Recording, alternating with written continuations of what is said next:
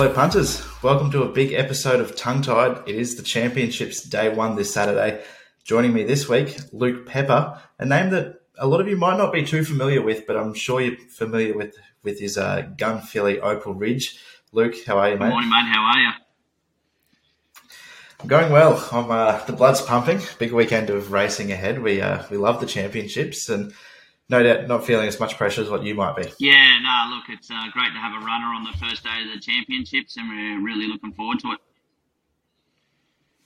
You've got, of course, Opal Ridge going around in the last race. You have to wait all day for the PJ Bell, but she's your favourite in the race at the moment. Did you always sort of expect to have a runner on day one of the championships, given it is the country championships final as well today? Well, obviously the country championships were sort of in our sort of sights early doors, but just the way it all panned out with her spell, we just weren't going to have her ready in time. So we decided to go a different path, and I'm happy we did, and I'm happy to have the runner on the day. She was super impressive first up against the boys in the Derby Munro with Tyler back on board. How's she come on since that first up win? Yeah, she's super. I couldn't fault her actually. She's come on really well. Look, it was a bit of a, as you know, she got scratched in Melbourne, and by the time we got her home, it was a little bit rushed to get her into that race the other day. But lucky enough, she done a good job, and she was really impressive, and can't wait to see her second up. Me too. I'm looking forward to it. She's always been one of mine. That spring carnival that she had last year, she just went from strength to strength. I think she won a maiden, and then she got tipped out from memory and came back and went and put a couple together. Yeah, so she won her first start as a 2-year-old in Canberra, and we obviously had Black Opal sort of in our minds, and unfortunately the next morning she walked out of a box lane behind and had a hairline fracture to a tibia bone. So it was a forced spell. Look, it was probably a blessing in disguise, to tell you the truth, but she went out, matured, come back much better, didn't have a tough 2-year-old campaign, and she was able to come back in the last 2-year-old race of the season in Sydney and run second to Troach, and we were really impressed by that. And obviously this went on from there. Sure did. Did you have any sort of thought in that spring that you could be running in the Kosciuszko rather than sort of taking on your own age and sex in that Princess Series? 100%. Look, we were keen to run in the Kosciuszko, but just the way the dealing process was going on, it wasn't going to suit my owners or the horse.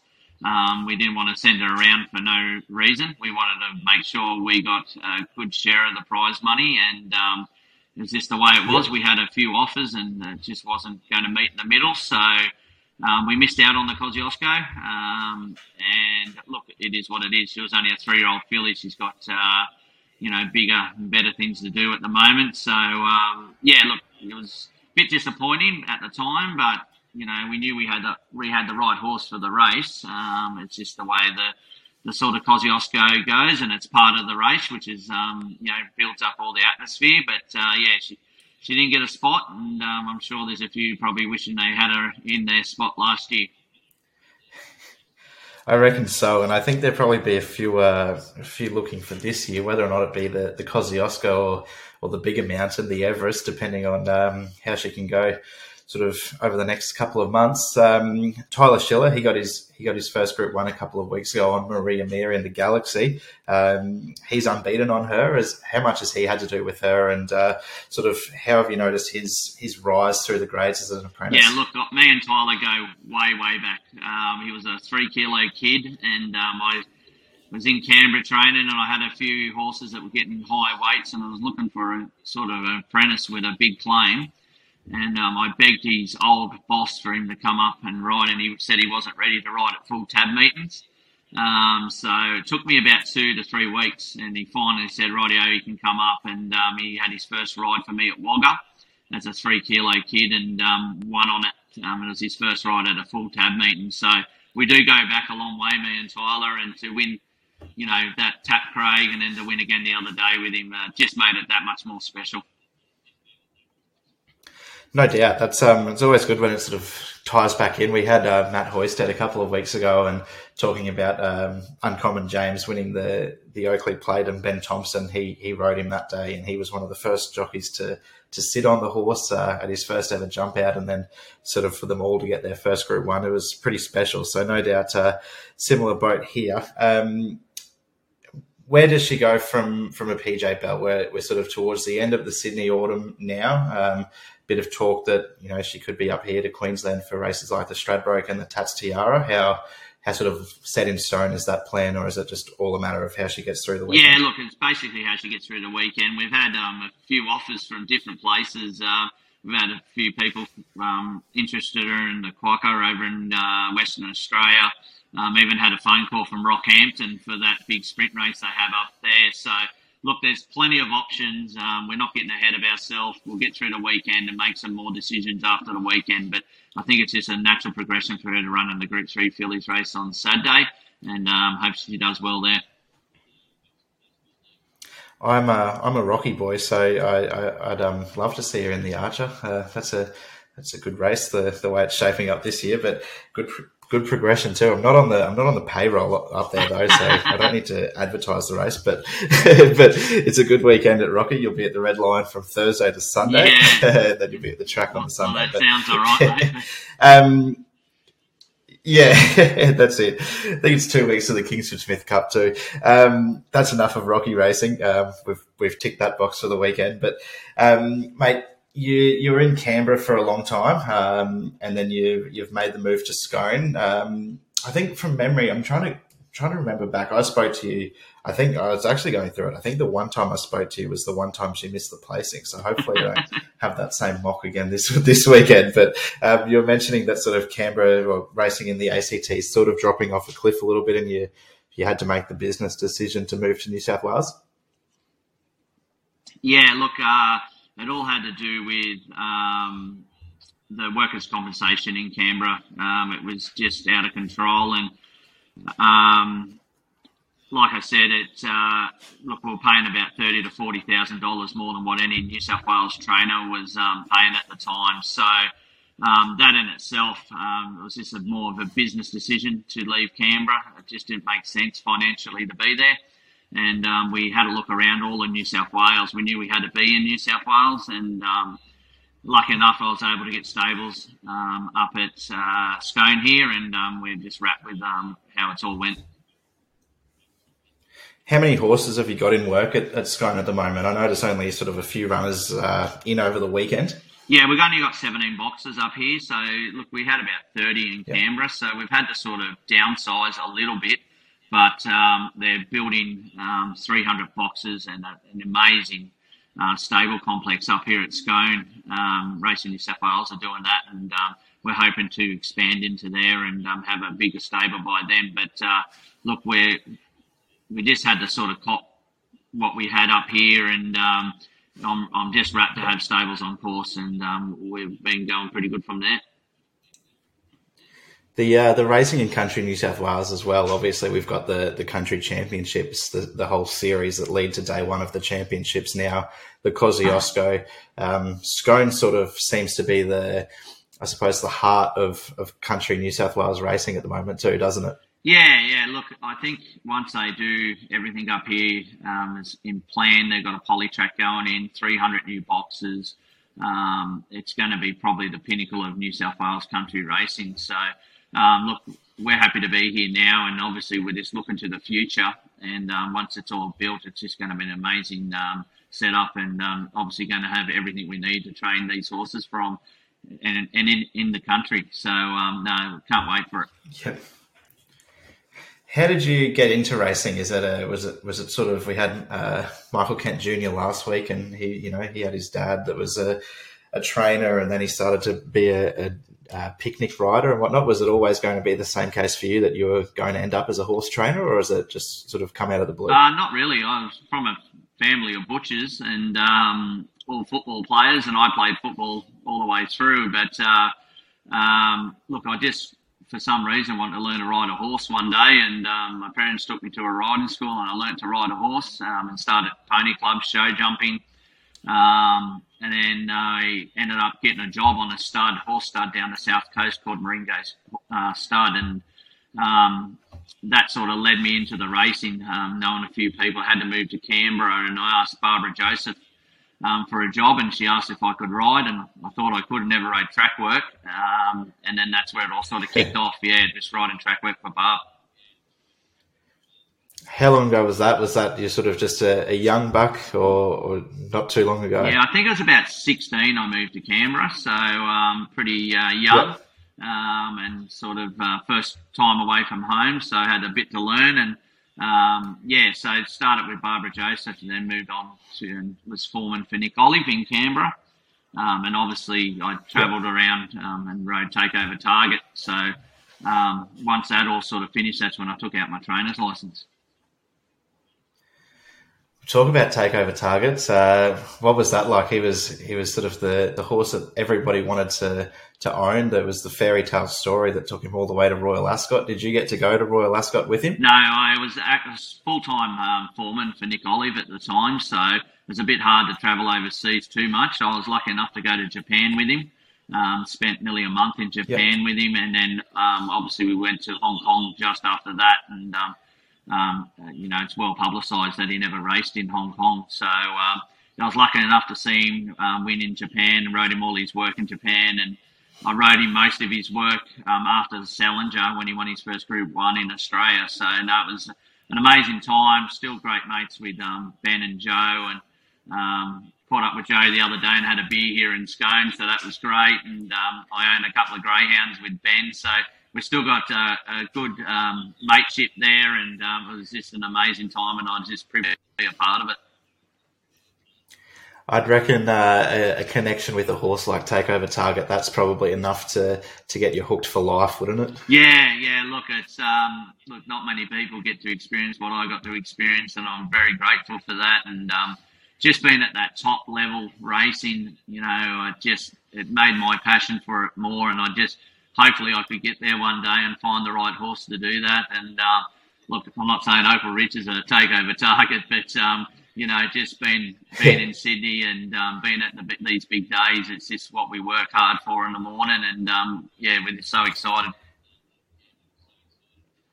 Are you still at Scone at the moment, or are you already down in Sydney gearing up for Saturday? No, just got home from track work, mate. So I'm still here in Scone. We'll head down Saturday morning, do our normal thing. She'll travel down with a pony. Yep. Well, Sadie Arvo, because she's in the last race. But she'll travel down with her standard pony, and she's done it plenty of times, and she travels great, and that's the way we do it from up here.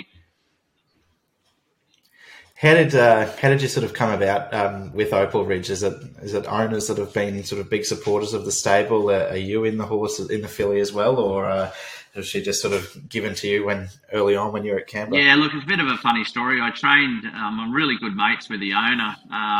He's from my hometown of Maruya, and I trained a horse for him early days, and I had a little bit of success with it. And I moved to Canberra, and they decided to keep her down at Maruya, and the training fees in Canberra were a bit expensive at the time for him, and so she ended up being a good little mare called Rev It Up Rednut, believe it or not. She had a great name, and it wasn't long after Ryan Hunt and his dad rang me and said they want to buy me a yearling, and I said, oh, great. So this is at the Classic sale. They wanted to sort of do it themselves, and they got up there, and they weren't even close to buying one with the budget they had. And lucky enough, they run into one of Inglis's staff, Harry from Inglis, and he pointed them in the direction of a filly that was passed in. And they went down and had a look at her. They liked her. They negotiated and paid $20,000 for her. So it's a great story. She was, never got a bid in the sales ring, and she's ended up being Opal Ridge. At what point did you start to think that she could be, this filly that everyone's talking about, and you're getting slot offers for $1 million races around the country? We spoke about it earlier that she had that win and she got injured and then came back in the spring, but was it pretty much from as soon as she stepped onto the track that you thought this was a real deal? Yeah, once we started galloping her, I knew she was a bit different, especially as a 2-year-old. She was just she worked with a couple of my better open handicap horses and was able to sort of work with them, and she was so straightforward, and I just knew there was something different about her. Not in my wildest dreams thought we'd end up where we are today, but I knew she was going to be a really nice horse, and she's just so professional, and she just does everything right at home, and I ride her most days, and she's just got a great attitude, and she's just got a killer instinct on race days. Once she comes out them gates, she's just an animal. So look, we're just wrapped to have her in our stable, and so excited for the future. No doubt. What's the plan on Saturday? It's a pretty hot race. You've got Paracel, the Godolphin filly, that's running really well at the moment. She's won a couple back to back, but you've drawn barrier 10. Is it all up to Tyler, or have you got a bit of a game plan going into it? Look, I'm basically leaving up to Tyler, but I'd imagine and land in midfield. We obviously had to jag her out the back door the other day and ride a stone cold, but she's proven she can be on speed, off speed. It doesn't really matter in any track conditions. So she's just the ideal racehorse like that. We don't have to worry too much about it. Basically, if we can get some cover midfield, it'd be ideal.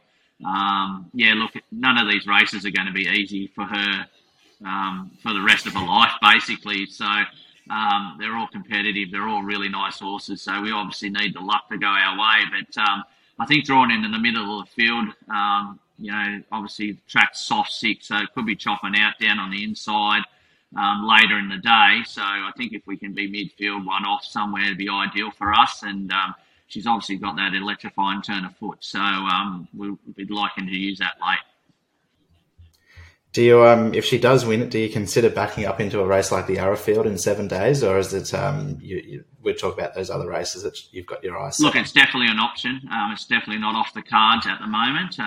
Obviously, that'll be something we'll have to think about pretty quick smart on Saturday. She's not nominated. She'll have to pay a late entry fee to get into the race. So, look, it all depends on how she goes on Saturday. My gut feeling at the moment, probably not. But look, if she blew them away and she pulled up great, it's definitely an option for the owners. 100%. Mate, you've got another couple of runners in over the weekend. It's Muswellbrook Cup Day on Friday. We've got race 2. It's a maiden over the 1200, a horse by the name of Big Time Charlie. How do you give it a chance? Look, he's a horse that's taken a long time to mature, and he ran a couple of really nice races in country grade last preparation, and his first up run was super. Probably was a lot better than what it looks on paper. He was over 1,000 metres, way too short for him, and he was doing his best work late. So he's drawn a bit of an awkward gate, so we'll have to probably ride him a little bit conservative. But I think the track's heavy 8 at the moment, with sort of more showers predicted. So he does like a bit of stint out of the track. So look, he's one that probably will be at a really good each-way price. Yep. The one other runner there is a 4-year-old by Denman, Olzumia, going around in race 8 as well. Sort of a new one to your stable, only had a couple of runs. Yeah, look, he's a horse that has shown ability, and he does like wet tracks. So, look, probably 1,000 is a bit short for his liking, but on wet ground it might suit him. He's drawn, one gate and should get all the favours with Christian Reef aboard. So, look, I think he'll improve on wet ground. He hit a couple of really firm tracks up here when he first arrived at my stable, but he's one that's trolled up the other day at Tamworth, and he's well prepared for the race, and he's been going great at home. So I think the wet ground's definitely pulled him into sort of, a race where over 1,000 he probably would have found it a bit short, but I think wet ground will definitely help him. Yeah. Beautiful. That's it for the acceptances. You've got in a couple of horses nominated around the grounds at Tamworth and Mudgee. Any notable ones there that you can steer the punters into? Look, Tamworth on Tuesday, little Russian Bubbles for Derby Bloodstock. She's just improved every run. She's, she ran second the other day and was beaten by one of Gay's that sort of spaced him, but obviously it was a lot better than what she's been racing against. So she's on the improve, and I think stepping to 1,200 it's definitely going to suit her. So she might be one that you can keep an eye on. Lovely. In terms of the future, I suppose, we've just gone through that sales period. I suppose the new 2-year-olds are probably starting to come in as Have you got one that maybe doesn't have a name yet, but one that we can keep an eye on, whether it be another Opal Ridge or something like that? Well, funny enough, I after having Opal, I went and bought a sister and a brother this year, so I've got the full set. The sister's called Diamond Ridge. She had a couple of trials this preparation, and she's a bit of a different model, a bit taller, a bit leaner, and she's going to probably take a bit of time, but she trialled up quite nicely, and probably one that's going to be a nicer 3-year-old than a 2-year-old. Her brother's just about to go get broken in as we speak. But we bought a couple of really nice yearlings this year, so we're looking forward to them coming from the breakers. Just looking forward to the future. No doubt, mate. That'll do us, I reckon. That's good little 20 minutes. Luke Pepper, thanks for joining us. Good luck on the weekend, hopefully. Is it Group 2? It's a Group 2, Group isn't 3. It?